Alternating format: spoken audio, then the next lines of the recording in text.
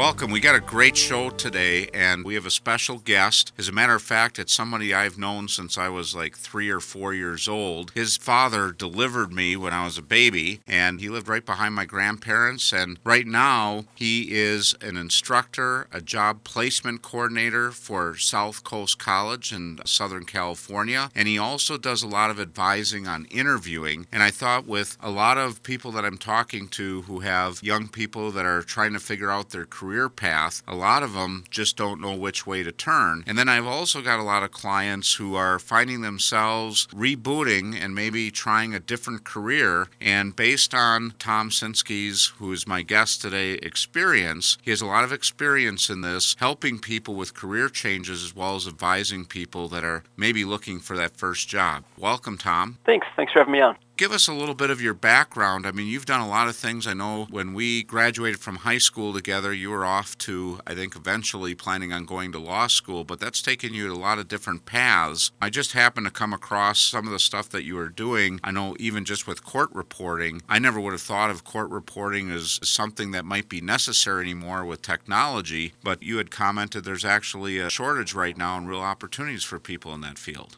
Yeah, our school, South Coast College, trains court reporters. That's what we're mostly known for. We also train paralegals, and I teach them some legal terminology. And we train medical assistants. That's kind of our non-legal thing. And we train legal administrative assistants. But court reporting's I'm permitted to say it's by far our coolest program. Many of our grads make over six-figure incomes, and the reason is because not many people can do it. To be a certified court reporter, you've got to write, they don't call it typing, at 225 words a minute, which isn't like typing. It's more like playing piano. Sometimes they're hitting 3 or 5 keys at once. So it doesn't look like they're going that fast, but they are. And they also transcribe TV shows. One of our graduates, her company covered the Oscars. Another one once did the State of the Union, and she's sitting in front of the president before Congress.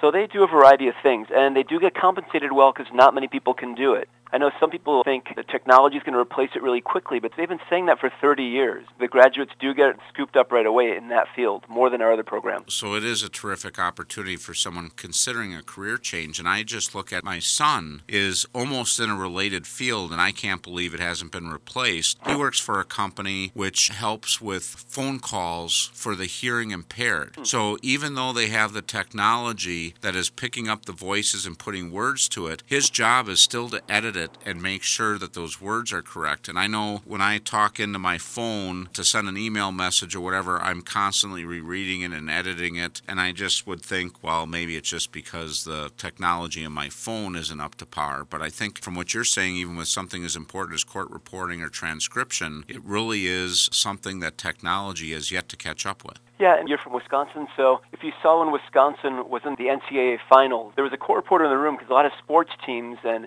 golfers and NBA teams, they have a court reporter in there to transcribe the interview to make sure that they're not misquoted. So it's pretty important stuff they do. And we don't really know when certain jobs are going to be replaced or not. Sometimes there's court reporters at a deposition. They're interviewing someone before the trial to see if they're a good witness, to get information. Sometimes the court reporter is the highest paid person in the room. Of course, people at the big law firms are making a lot more, but it's a neat gig. Cover murder trials, and they say that after you do it for about 3 or 4 years, they enter this zone where they can just sit there and the words kind of flow through them. They can even think about other things while they're doing it. That's just incredible. So when you look at that as a career, what is the type of person that might find that as a rewarding career and enjoy it? Because I've heard some people say, man, I could never do that because it sounds monotonous or whatever. But what is the type of person that, for someone maybe considering a career change, what's involved in getting into that? Or if you got a young person that's looking to make a career out of it, what would you say would be the basic ingredients for it to be a successful choice? For that, I would say motivation. We produce more court reporters, I believe, than any school in California, which is only about 24 a year. But the ones who do it, they tend to be really self-motivated. It usually takes 2 to 3 years to learn how to do it, but every year it seems like we have about 2 or 3 get out in about 13 months. So they're the ones who just spend a lot of time at the school, and they're just practicing getting faster and faster. We do these speed classes, and we'll have 4 teachers in front of the room reading a court transcript, and they're just writing it down, and they're read at different speeds. And it's funny because you leave the class thinking at that speed. It's like you can't help but walk out of the class and think, I am now walking to my car. There is the gray cat. I mean, they're read at really exact speed. And it's fun because they're murder trials, so they're kind of fun classes to do because I might find myself playing a criminal saying, I told him, if you get up in my face, I'm a cut ya. It's a, Yeah. and you read it, it's just kind of fun. Well, that's really interesting. This program isn't about people becoming a court reporter necessarily, but it's for people that are thinking about a career change or what career to get into. I know with my kids, I mean, they're just lost, and a lot of times there's not a lot of guidance as to where the opportunities are. And you're talking about a potential six-figure income. I mean, people could live pretty comfortably with that if they just apply themselves. And you look at something like that, if someone can finish a curriculum like that in 13 months or up to 3 years, I got to believe for as far as career choices going, the amount of money you have to spend on education versus what you get back out of it, that's got to be a pretty good payback compared to a lot of careers out there. Yeah, it is, even compared to the other careers we do at our own school. I get to do some recruiting at high school, college fairs, and career fairs. And if they get into a good four-year school, I'm saying, go for that. College is really fun. But for some people who don't want to go to a good four-year college or get into a great program like engineering, which a lot of potential, consider ours too. Consider other options. It is funny how you don't really know which jobs pay well. Like, I had no idea that pharmacists can make $120,000, $150,000 a year this year in Southern California. So it's just kind of funny, like there's a little niche of court reporting where they can make a lot of money. You want to find out what's going on in your area. You want to make connections. If you're looking at a court reporting school, make sure you find out how many reporters does that school produce a year. Because some places have court reporting programs, but they might have one person get through it a year. There's one in our Southern California that even has fewer than that. So, you want to find out the success rate at the school. That's incredible. I know when my kids were picking their career path, they just kind of follow the crowd or what are their friends doing? Let's take a couple classes there. But taking a little time to really investigate and look at it as, you're investing your time. And it amazes me how many young people today go to college to go to college. It's not to gain a career. And I think if you just change that mindset a little bit and invest a little bit of extra time to find out what the results will be if you apply yourself and what you need to do, I think you're going to be a lot more successful, and you'll probably not build up as much of that student loan debt. You see a lot of those kids, they switch careers 3-4 times, and it's on borrowed money. That can be problematic to your future financial well-being. So let's take a quick break, and when we come back, one thing I'm really interested in, we're saving the best for last, in my opinion. You do a game show that helps people on the interviewing process, and I think that's going to be very interesting for our listeners, so please stay tuned. Whether you're a business owner looking for more customers or new employees, or you're in sales looking for more prospects, maybe you're a recent college graduate or just someone looking for a new career opportunity, LinkedIn can help. If you're interested in learning more on all the tools and strategies available on LinkedIn, who better to learn from than the nation's leading educator on LinkedIn, Wayne Breitbarth. Wayne has put together a new 6-module multimedia program where you'll discover the secrets to LinkedIn. You'll come away with action steps that produce immediate results. This comprehensive online program includes 20 added bonuses, including tip sheets, worksheets, and checklists that will guide you through his proven 5-step process for LinkedIn success. Wayne normally charges $297 for this special program. Real Wealth has arranged a special discount of $75, so your price is only $222. Just use the coupon code REALWEALTH. It's available on this website. Just click the Resources for You button and register now. Welcome back as we continue to visit with Tom Sinskey, who's an instructor and job placement coordinator for South Coast College. I know you've had a career that spanned a lot of different things that you've done, from being an attorney, you've been an adjunct professor, you've been a high school teacher, but I think we boiled all down to it, you're a real teacher at heart, making a difference in people's lives, right? I like to think so. Thanks. Let's talk about, you've tried to make the interviewing process fun. I think it's something that creates a lot of stress. I think people break into a sweat, and people don't normally enjoy the interviewing process. And I know, speaking as an employer who's gone through the interviewing process from a hiring standpoint, I know I don't enjoy it. What have you done to make that fun, and what recommendations would you have for somebody? Because we've got a lot of clients that maybe have been in the same job for 20 years, and because of downsizing or shifts in the business world, they find themselves looking for that new career or job change, and they may not have done an interview for 20 years. To the kids just graduating from college, and they might be going to their first job interview. Tell us about this game that you've created. Okay, the interviewing game show, it's informal. Anyone can do it. You don't need any materials for it. Go online, find the 25, 30 most frequently asked questions at interviews, maybe geared toward what your students' needs are, and just get them in large groups before, and then have the winner of each group compete in the end with a group of 3 or 4 who are going for the championship. And you just ask them each about 2 or 3 questions. They get to answer them, and then you sort of judge as a group. You get some grown-ups there to see who provided the best answers. I like to throw in 1 or 2 fun questions, too. Every once in a while, an interviewer will ask that oddball question like, if you could be any animal, what would you be? And then you can do some of the classics, too, like the annoying, what would you say is your biggest weakness? And I always tell students to pause dramatically, look them right in the eye sincerely, and say, kryptonite. So there's the biggest weakness and strength questions. So go over the classic questions. There's some good stuff on YouTube, interviewing samples, and they go through what questions you might likely to ask. So preparation is important for interviewing. I think enthusiasm is maybe the most important thing, but not bordering on desperation. I think interviewing is kind of like dating, where desperation is really unappealing. So you want to be enthusiastic, confident. I also think it's a numbers game, too, in that not everybody's going to like you. I find when I interview, about 4 out of 5 people like me, 1 out of 5 just can't stand me. So if they're interviewing 10 people, I don't want to be in the middle of the pack. I am going to be kind of outgoing and just really going for it. And they might just hate me, but I'm not going to bore them during my interview. They're either going to want me or just really reject me. And I think you said several points that are almost universal in just about anything you do. I mean, I don't know if you're a Green Bay Packer fan growing up in Wisconsin.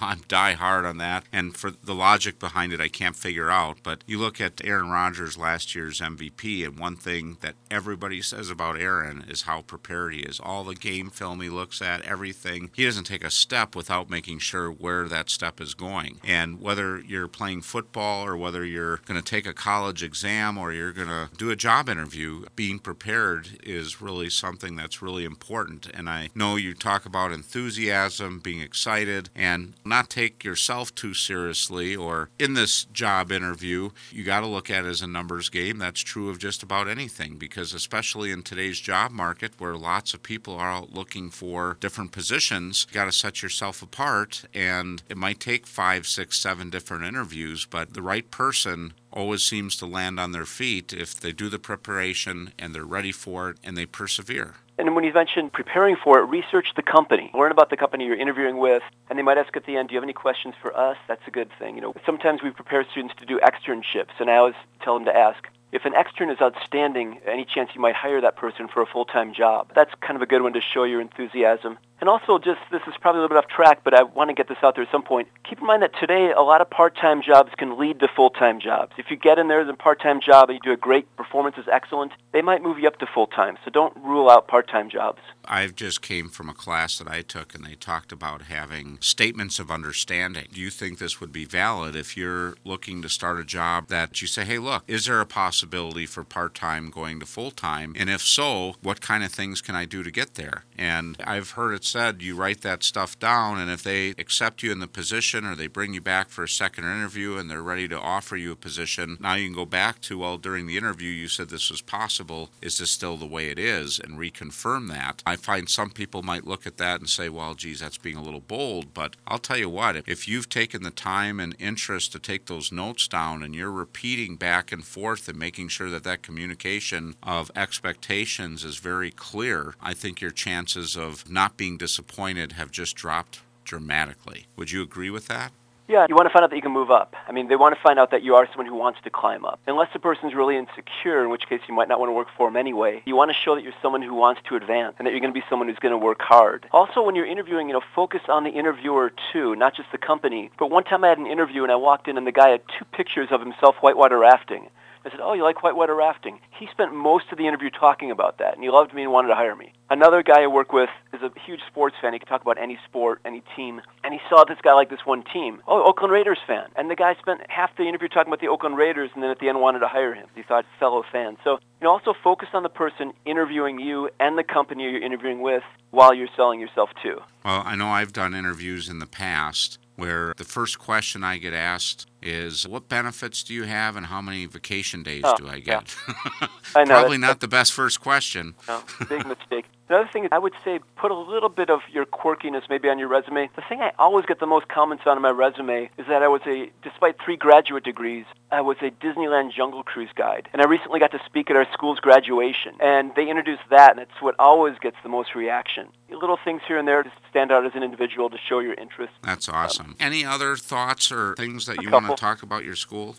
Before the show, we were talking about generational differences. Mm-hmm. And I would encourage those under 25, put away your cell phone when you're interviewing. Make sure it's turned off. But there are generation considerations. And for those of us who are over 40, over 50, keep in mind they're not always wasting their time. Like, I have a colleague here who's half my age, and I told you this before. We were driving around looking for medical offices in the area. And he was on his phone, and I pulled over. I was like, so are you going to just text your friends, or are you going to help me look? And he was like, dude, and he's showing he was looking for medical offices on his phone. So, I mean, the young people really do use their phones as they're like an extension of their brain. But just be aware, with older people, it can seem kind of rude if you're on your phone when you should be giving someone else your full attention, or when you should look nervously ready for an interview. You want to think outwardly, not inwardly, and that can go a million miles regardless of what you're doing. And the last thing I just want to bring up, you talked about there's all this opportunity in court reporting, and you said you're a recruiter for your school, so if somebody wanted to find out more about it and what South Coast College offers, how would they find information about that? Well, you Google best court reporting schools will come up. Look up court reporting. We're only in Orange. The last school I taught at was an internet school. It was also one of the best schools in the country, but it was I was on the internet side. So I taught students from all over the country at the same time. It looked kind of like the Brady Bunch. I mean, you could have all these video screens up there. And so I'd have students from Seattle, New York, Las Vegas, Texas, Florida, Ohio. Like, we were teaching a class online. It was really fun. But I do like the live classes. They sort of went more asynchronous, which means you're more posting assignments and grading them. The school I'm at now, it's all at one location, so we have nothing but live classes. See what your learning style is, what you'd prefer. Look at the success rate of the school, and look what others say about the success rate. Don't just trust what the school says. So compare different programs. Awesome. Well, thanks a lot, Tom. I really appreciate you joining us today. And I think hopefully our audience got a lot out of this. And I hope that most people got out of this. Again, we're not talking about court reporting as something everybody should jump into, but there's a lot of career choices out there similar to court reporting. I know we've had Owen Sullivan on, who is the past senior executives at Manpower, and they were talking about not being able to fill welding positions at some of the manufacturing companies in our area. And, there are a lot of career opportunities out there, and if you just take a little time to research and figure out what those are and how that career change could benefit you in the long run, and then take that next step and be prepared when you interview, I think you'll enjoy a lot of success in your future. So thanks, Tom. Thank you. Thanks for joining us this week, and tune in again next week as we explore another phase of the Real Wealth process. And remember, if anything you heard in today's show you'd like to get more information about, contact your Real Wealth advisor. Also, if you feel that any of this information will be helpful to a friend or family member, just click the Forward to a Friend button.